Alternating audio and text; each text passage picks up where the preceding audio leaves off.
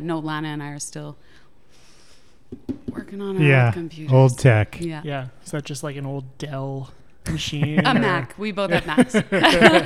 Oh, I see. Yeah. No. It's like a Super Nintendo that you use somehow. It's a graphing calculator. My kid's Xbox or something. You know. Oh yeah, an old Texas Instruments graphing calculator. Wow, it really is toxic on his Xbox. That's funny. My son has to get a graphing calculator this year. Really? They still do that? Like, Yeah. huh? I had no idea. The fancy ones, yeah.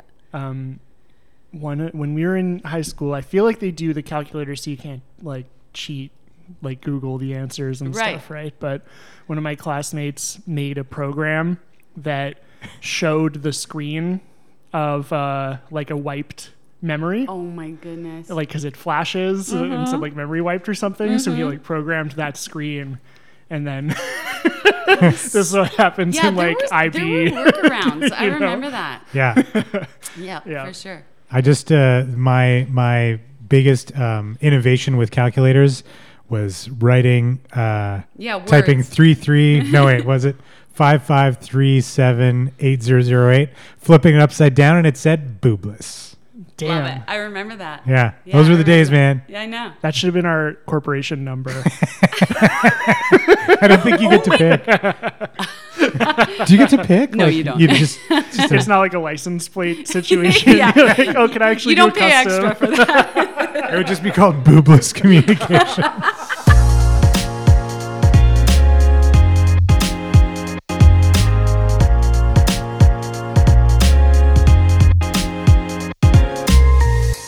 Welcome to Ask Adverb. My name's Tyler. I'm Adam. And we are joined by an incredible guest today. Yes. Casey Machin. You got it. Hello. Welcome. Hi. He said it right. We said it right Yeah. without even needing to check. That's right. That's rare, That's actually. amazing. That's a lie. We checked. Do like a flashback sound and then I will do that. I thought it was July. I will do that in post. It's rare that anyone gets my name right the first time. So. For the longest time, like, you know how you just like glance at something on a screen or whatever, and you're just like, I'm going to add letters to this. I thought it was Mansion. Mansion. Yeah, it was like Casey Mansion. That would be, wow. Casey's Mansion. Oh, that's a good one. Ooh, a reality show, Casey Machin's Mansion. Machin's Mansion. Yeah. Right Most there. people think it's Matchin or Machine. Casey Machine. I like Machine. Well, speaking of machine learning, Exactly. Oh, wow. Very smooth. You're a professional at I'm this. a professional. Yeah. Love it. Professional podcast transitioner. Put it on your LinkedIn profile. Because you come to us today from Areto Labs. I've said that properly. You have, Yeah. And I would love, maybe you can tell our faithful listeners a little bit about the work you folks do, because we think it's incredible. Yeah. Just sort of overview, I guess. Yeah. Pretend they know nothing. Sure. Yeah. We we are an Edmonton-based company, and we use just that. We use machine learning to detect and counteract the effects of online abuse on social media. And so, I can tell you the origin story, but that's sort of an overview of what we do now. I do want to know the origin story. I also don't really know the Yeah, origin. like, One why day solve this Lana problem? was like, I'm leaving. And that's the Yeah, origin we story. worked with one of Casey's partners at ATB Financial before. Yes. Yeah. Yeah. So speaking of Lana, she really is the brains behind this whole organization. Her and I have been working together for many, many years, and we have since brought on a third co-founder, Jacqueline, who worked originally on this project to begin with way back when Lana and I started a nonprofit organization called Parody YEG. Oh, you guys started that? Yeah. I didn't know that. Yeah. Okay. Yeah. So here in Edmonton, we started that nonprofit organization. For those that don't know, it is aimed at increasing gender parity across all levels of office. In Edmonton, really focused locally, but also throughout the province and as it impacts us here in Edmonton. So we started that.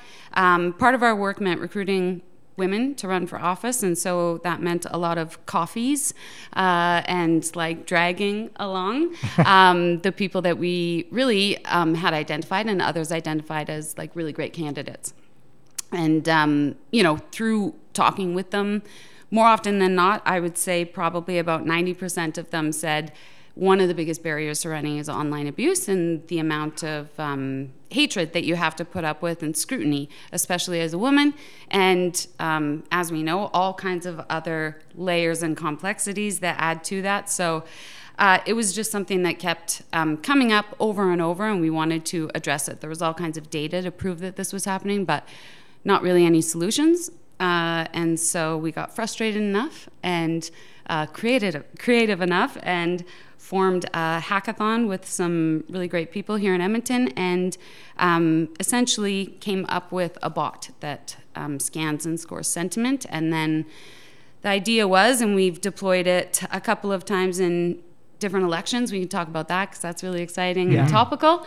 But also, really, it was a way to, at that point, just raise awareness. So in its infancy, Lana and I, off the side of our desks, and Jackie, were doing this. So we just tracked all the women running for office in a given election. And for every extremely abusive tweet that they received, we had an auto response with just a message of hope and encouragement that we had just crowdsourced from the community. And it kind of took off, and people started to understand really the impacts, but also the enormity of the problem. I think that was, back then, people sort of understood it, but the way that algorithms work and the way that our news feeds are so curated, unless you're directly impacted by it, you don't see it happening. And that's really one of the biggest problems, not only for raising awareness, but also validating people's experiences. Sure. And so that's what we found to be sort of the two biggest outcomes from those. But then furthermore, just all the data that we had gathered compelled us to do it again. And so then we did it for the New Zealand general election and the American election. Wow. And yeah, Anything toxic in that one? Oh my God. Yeah, what a question. Yeah, I mean, we could talk about that all day, but that's really what led to us then deciding that there was really a big market opportunity for us in this emerging space, and also having worked previously in my previous life as a communications and policy advisor to an elected official, I also had directly experienced this type of hatred, and so it was really a motivating factor to sort of quit everything and leave my corporate life and start a company. Awesome. Incredible. You talked about sentiment. I'm curious because Tyler and I have worked with different like social media management platforms. They all have like this built-in sentiment scoring thing that never usually a little inaccurate. Yeah, it never seems great. So like, what are some of the challenges with measuring sentiment, and what's different about the way you can do it, if you can share that with us? Yeah, for sure. As you said, there is no system that is perfect. And anyone who says their system is perfect is lying Always to you. a red flag. Exactly, yeah. It's constantly iterating and getting better, and that's really, our job as the owners of Areto Labs, and keeping up with that is to be able to improve and iterate. But no language model is perfect. There's all sorts of factors that go into it, and I probably am not the best one to talk about that end of it. But really, sentiment is such a broad term, and there's not a lot of room for nuance and context, and especially regional context and culture. So, for sure. There's all those things that really are what it's challenging, but it's also the most exciting part of our jobs, because it's just constantly trying to get better. So there's general sentiment scores. We really focus specifically on hate speech and harassment, and in the beginning that was where we really wanted to focus. So our entire model was built around that, and focused in on that. So it's a bit more specific, but within that we also now have built and grown over the years, and have all kinds of filters within that model, and actually working on really a couple of other exciting projects that will be able to pick up different forms of hate speech and abuse, everything from those like microaggressions that can be very subtle but insidious, all the way to malevolent messages of coordinated attacks. So that's really where we see big opportunities. Yeah, it's too bad that there are big opportunities there. And that's the thing. Like, we really started this out of a social impact drive. Like, it's frustrating that it's such a big problem, but it's also gratifying that there's a whole bunch of people, it's not just us, that are working on this. Yeah. Yes. And like the culture around it needs to change. And I could talk for hours about partnerships and how you need to, it's not just someone needs to own it, but there needs to be a whole group and a partnership of ownership of this problem. Let's get into that in a moment, because I want to talk about like what might we do? Yeah. Right. I'm curious. What have you learned so far? Do you have like a case study or any like overall? This is what we're seeing is happening with this kind of toxic speech. And probably, I mean, to no surprise, women are most impacted by this, and women of color in particular. Really, it's not to dismiss other people's experiences. Absolutely, there's everyone can have a really terrible and toxic experience online. But there seems to still be such a coordinated effort, and almost, I don't even know if there's words to describe it, I guess, but there is still this level. We're just seeing systemic forms of racism and misogyny spill over into digital life. That's really plain and simple. Right. Yeah. The digital world is the real world. Exactly.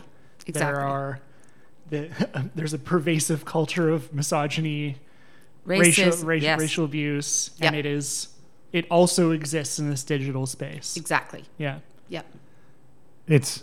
I'm just sitting here like kind of stewing in it. It makes me so mad. Yeah. Well, we run into this a lot when we write policy for social media. Yeah. It's, hey, how do we govern behavior on social media? And a point we make a lot is you already govern your employees' behavior. Mm-hmm. Social media isn't it's not a different person. It's not a different world. It is, exactly.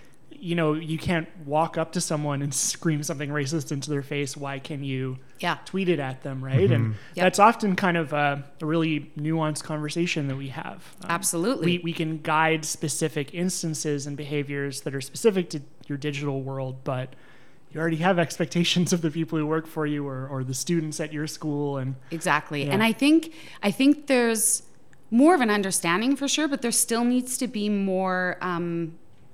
I think, like, from all angles, policy, I think there really, though, is a big responsibility, but also an opportunity for corporations to be a part of this solution too. Yeah, absolutely. And I think, of weight. Exactly. And I think people are starting to realize more and more that this really does impact the bottom line. And right. That, I mean, I could talk about forever, but all the monetary, evidence that a business can point to say this is costing us money is now people are realizing that mental health, impacts of mental health, burnout, all those kinds of things, all those things that really drive that.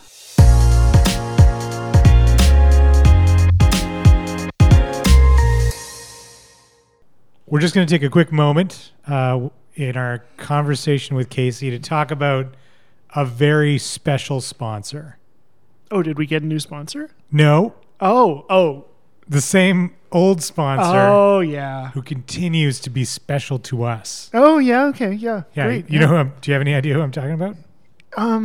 Was that Highlands Liquor? That's Highlands Liquor. Yeah. Great. Okay. Yeah. Yeah. So the people who keep messing with your beer preferences. I haven't had to choke down a sour beer for this podcast, so things are looking up. Yeah, and I was late in going to Highlands this week to pick up our recommended liquors. I see. Yeah, so we don't have anything to sample this week. We had a conversation over email. Yeah, where I think. It became pretty clear that they're trying to sabotage you. Well, yeah. I don't know why To me, you're the one who I would try to sabotage. I mean, from your perspective, that makes sense. From Nate and Mike's perspective, that makes no sense at all. I guess so. Yeah. So Highlands Liquor. Yeah. There's a 50% chance they'll sabotage you. Holy shit. Yep.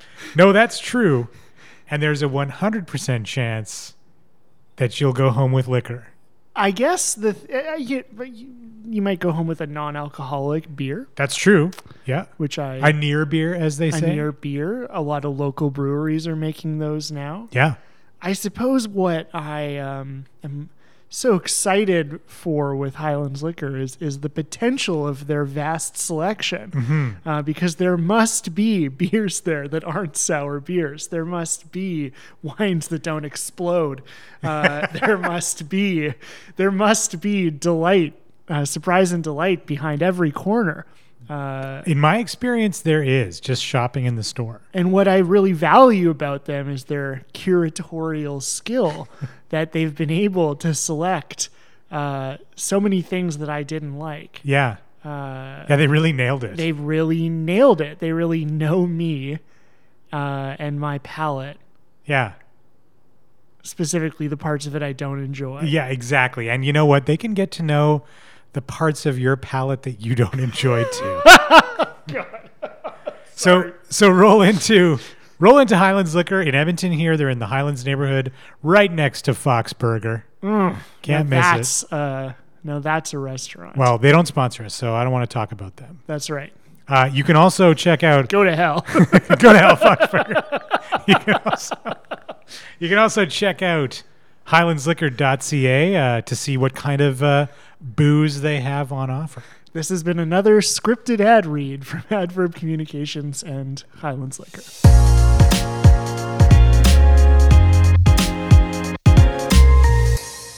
I think something that, when we write something like a social media strategy, we're often trying to solve this, like, hey, here's how you can handle it. But I think something I've been reflecting on as I've gotten to know your work is we're sort of starting from an assumption like toxicity is on this channel. What I like about you is your company is you're reminding us, you are constantly reminding us this is not okay. It's not normal. It shouldn't be there at all. I love that you say that because that's really what it is. And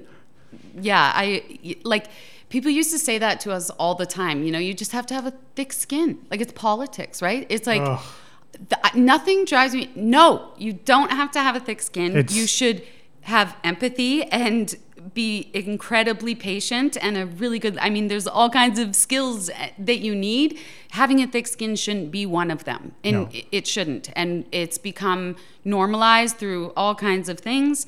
But it really is such a huge barrier. And when you realize the impact that it has and the ripple effects that it has, and you think about how many people who really can benefit the most from a free platform that allows you to engage with your audience and voters, they can benefit the most from it, but they're directly impacted the most from it. And so, it causes all kinds of issues. Especially you're saying disproportionately women of color Absolutely. Are targeted. I think something you've already said is like there's often coordination to this. Yes. I'm really curious to talk about kind of the barrier to entry that presents, because if I decide to run for office tomorrow, I'll probably have some people sending some things that aren't very nice. They might be even a little more like, I disagree with your policy, good sir, versus like a coordinated attack of threats of violence or racial attacks kind of thing.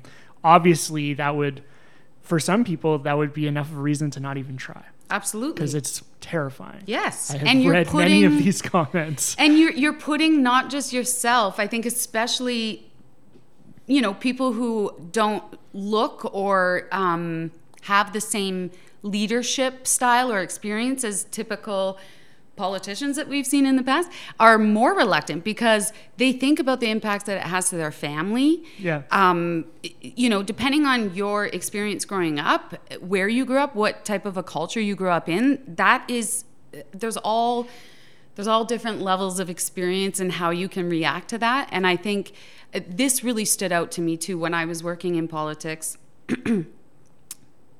The way that you experience that violence online can be very different for people who have had violent experiences in their life. Of course. And so it would be frustrating because some of these, older, seasoned male politicians. What is it? Pale, male, and stale. Those kinds of dudes? You're right. Knowing that full well that I probably am one of them. Fine with me. And that's why I don't like saying it, but you're not. But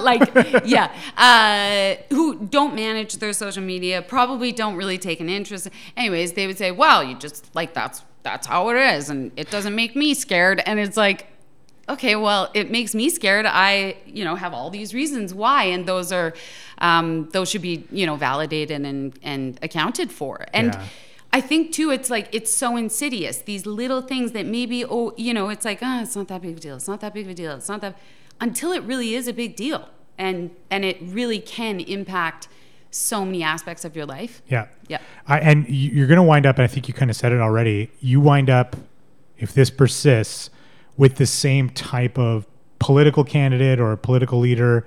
You're never going to get the heterogeneity that you need to run an effective government, to come up with new ideas we haven't heard, to solve problems for people that don't get paid attention to. Exactly. If those folks are left out of the conversation, it's so frustrating. To represent these folks who are, because they are marginalized, they're more likely to be targeted by these sorts of attacks. It's a vicious circle for sure. It's a vicious circle. And then flip that over to those voices, right? That's what is happening. Yeah. Flip that over to media and journalism and what's happening right now. Yeah.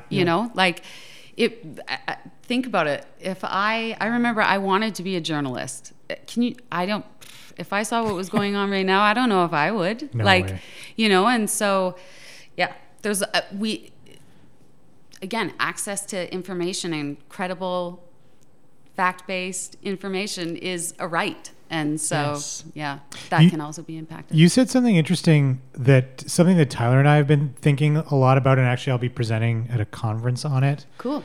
In November, is that the people on the front lines who absorb this vitriol and have to respond to it, a lot of their leaders have no idea what they see and experience, the kind of toll it takes on them, and even how to support team members who are going through that stuff. Yeah. I think the strategies that we write take a lot of that stuff into account, but what's exciting about the work you're doing is maybe in 5, 10, 15 years, this kind of hate is eliminated. Yeah. Is that the mission of Areto? Yes. Yes. Yeah. Yes.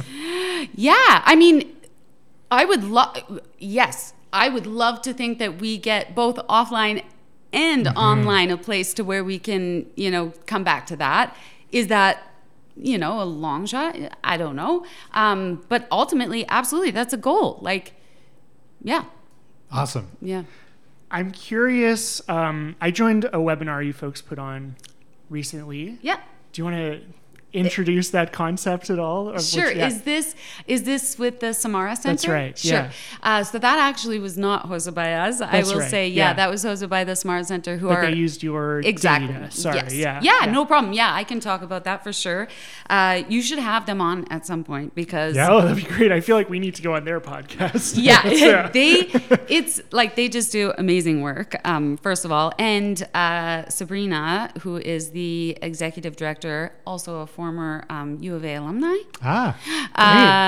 Just throwing it out there. Yeah, just throwing it out there. I just have all kinds of time for her. She's an incredible person, so I'll just say that. But yes, we partner with the Samara Center for Democracy. We've partnered with them a couple of times now to cover different elections, and most recently have signed up a partnership to cover quite a few different elections and really look at the differences between rural versus urban leadership races versus nomination races. So there's all kinds of digging in that they're doing. We're helping them do, and that's been really, really exciting. But I think that webinar, was about their report that they published. And I just wanted a little context because I think that conversation started one that I want us to have, which is what can we do? Yeah.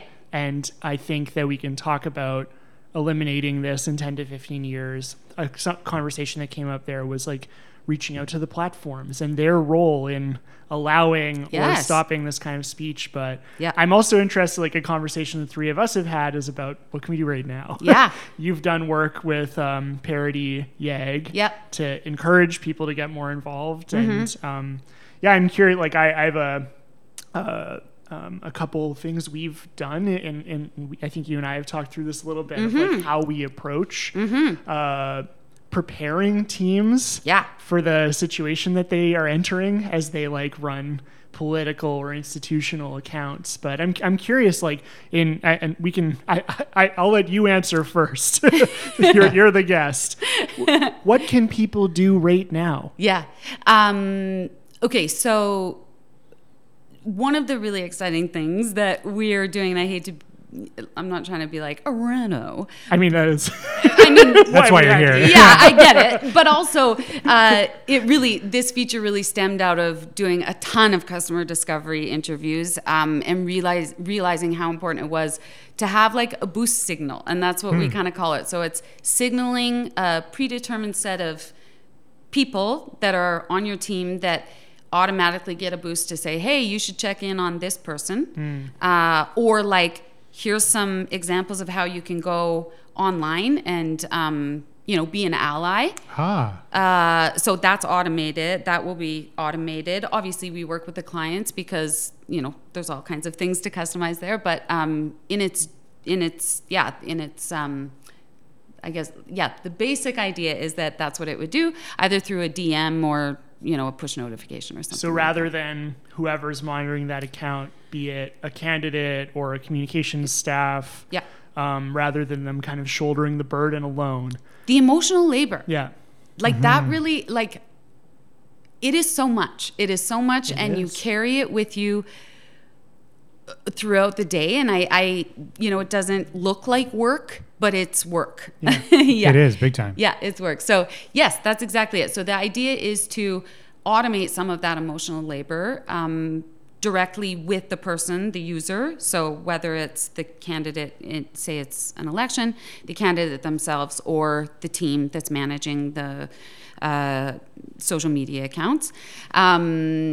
So things like that. That was really something that was like, we learned that from so many different, just from doing so much work, but really realizing how important that was for validation, but also just for automating emotional labor to try and take away some of those steps. I think the validation's a big part of it because it's sort of a hidden burden unless you're day to day on social media. And, if you're an intern somewhere, your leader might not even know how much work is just to open up the account. They don't.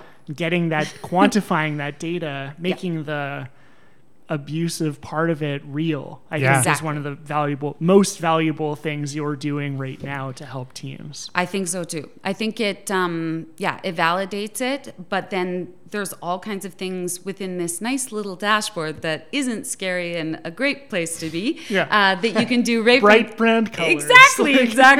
That you can do on the dashboard to counteract some of those measures, but also automate some of those steps. So, automating reporting, muting, blocking, those kind of counteractive measures. But then also exactly that, pulling that data to say, this is really happening, and something needs to be addressed. That's incredible. Like, I just think of all the times we could have used this kind of technology in the past. Thanks. And we've already been in touch about ways we can use it in the future too. Yes, so totally. To all of our clients listening. Yeah.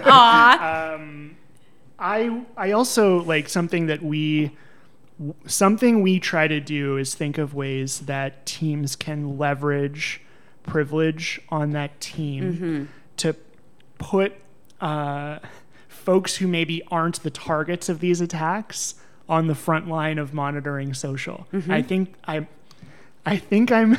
that's interesting. It's something we've tried. So if let's say you have a candidate who's a person of color, instead of putting more people of color who will be just as affected or more affected by these words, not to say that the good people we work with aren't affected by this. But if you can just say like I understand that's not about me and it's still a horrible thing to read. Yeah. And then build a culture where that team supports each other emotionally, where you really make monitoring and responding on social media a job. Yeah. It's so often on the side of everyone's desk. Totally. And it's so much work to do well. And it's so valuable. It's hugely because valuable. if you can get in there and fight a few fights and win a few arguments and, can have a conversation about your point, you're building social proof, you're building community. There's real monetary value there. 100%. And really, great point. Let's dig into that, because the other thing that we learned very, very early on is how exclusionary toxicity can be. So if you are paying attention to a conversation, let's say on Twitter, you're scrolling through, people are, talking or going back and forth. If you see someone getting attacked, and I hate to say it, you either are an ally or you are like, I'm not saying anything. Mm-hmm. I don't want to get attacked, right? We saw that so much, both in person and online. And again, this is becoming so blurred, especially now, given all that's happened. Yeah. But yeah, both within person and online, we've all been in that experience where all it takes is one person to really make it hard for other people to participate. We talked just quickly about the role that corporations like these larger accounts can play. I wonder if you want to dig into that point real quick, and then I think, and then we need to turn off the microphones and talk about how we all work together. Yes, exactly. There you go. For sure. I mean, I think some corporations are starting to come around right now. Something that we're really focused on right now is the sports industry, both sports media, but also sports brands that really. We've got some exciting opportunities to work with partners that are just like those early adopters that want to use their brand to leverage fan engagement, sponsorship dollars. It is becoming increasingly clear, especially within that market, that brands have to do that in order to keep up. It's just something they're going to have to do, especially as generations become more and more raised on a digital platform. So I think that's becoming clearer. What is really interesting still is the corporations that we've worked with that really have been successful are the ones that really own it. Mm-hmm. A lot of times it's sort of this hot potato that everyone passes around. Whose problem is this? Could be obviously related to policy. A lot of our clients are in the UK, and they have the UK and Australia have quite a bit more advanced policies from a federal level when it comes to this. So there's just a general awareness, but also a duty of care. They're further down the road than we are. Yeah, sure. Exactly. So, but that's not to say this is an emerging market, and we really see opportunities here too. So, trying to find that sweet spot, but also those brands that really care about this and want to do this for all the right reasons in order to grow their fan base to be inclusive and, grow future generations of fans. Yes. Yeah. And they're realizing they have to do that. So we love working with them. We love working with those clients because it's just, it's just such a pursued passion together, and they just get it. So if folks like what they're hearing, how do they get in touch to... Yeah, absolutely. Yeah. Well, you can email me anytime, Kasey, Kasey, at aretolabs.com, and check out our website, aretolabs.com, all of our social. We'll be in London later this month at Leaders Week. That's a nice part of Ontario. Yeah. London, Ontario is great too. Hey, but yeah, we'll be at Leaders Week, which is a really, really interesting sports-focused international conference. Cool. And our Euros and Wimbledon report is coming out. That is very cool. So I'm so proud of our team. I just couldn't be prouder. They've done an amazing job, and I'm really excited to talk about it. Can't wait to see those. We will definitely have you back on the show, Thank Kasey. you. Thanks for joining us. Thanks for having me. Thank you.